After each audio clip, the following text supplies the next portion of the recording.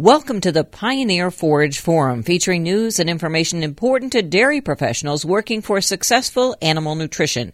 Today, our guest is Dave Miller, Director of Alfalfa Research for Pioneer Hi-Bred, and we're talking about spring growth, genetics, and management of alfalfa. My first question is, what have you seen and heard about winter injury and spring growth in alfalfa fields this year so far? I'm located in Wisconsin, and so a lot of what I see and hear is based in Wisconsin and the upper Midwest.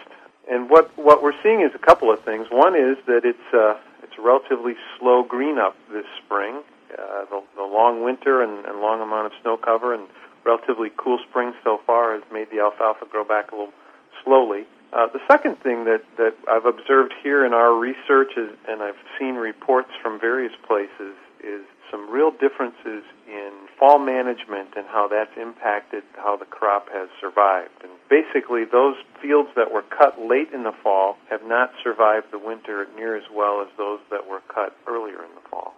So we are getting some reports from Minnesota and parts of Wisconsin that are showing quite a bit of winterkill in some areas.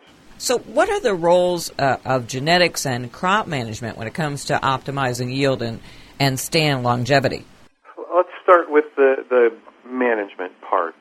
Generally, what I think most people would tell you is that in managing your alfalfa according to best practices will give you the best chance of avoiding winter injury and having good winter survival. So things such as keeping your fertility at the appropriate levels, doing the soil test before you plant and replenishment as you harvest, good soil pH and good establishment at the beginning of the stand, good pest control, especially insect control. And in the Midwest, we always have leafhoppers that need to be controlled. And then cutting management is another area that needs to be paid close attention to from a management standpoint. One of the stories I like to tell is that every fall I get phone calls or people I run into in the area, and they say, well, it's anywhere from late September to late October, and they'll say, can I cut my alfalfa? How will it do? And I basically ask them what kind of weather the winter is going to be, and then I can tell them. And, of course, no one really knows. So the fall cutting really is a risk factor. Last year especially, I noticed some places where there were windrows in the field in early November, and that is pretty much unheard of. What would have been unheard of 20 years ago when I started working for Pioneer in alfalfa. So we've had some milder winters over time. I think that has made people feel more secure in cutting alfalfa at any time. And I think people need to understand if you need the forage, then you can take it, but understand that if you harvest that late, you are risking losing some yield or potentially losing the stand through the winter. So then in the area of genetics, genetics and the environment interplay with each other to give you the results that you want. And I couldn't emphasize enough the need to buy premium seed. We test our seed side by side. A lot of times for a grower, you may not be able to discern genetic differences in winter injury because you don't plant a bunch of varieties in small plots side by side.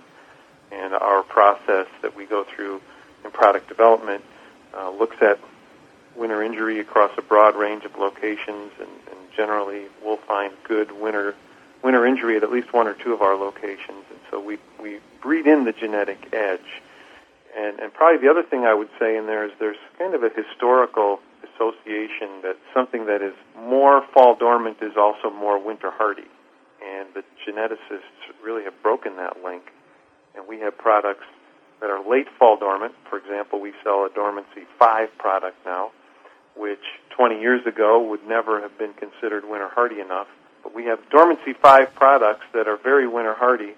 And the advantage of that is that the later dormancy gives you more potential for yield throughout the whole growing season. We've been talking with Dave Miller, Director of Alfalfa Research for Pioneer Hi-Bred. We invite your feedback, comments, and questions at worlddairydiary.com. I'm Cindy Zimmerman with the Pioneer Forage Forum.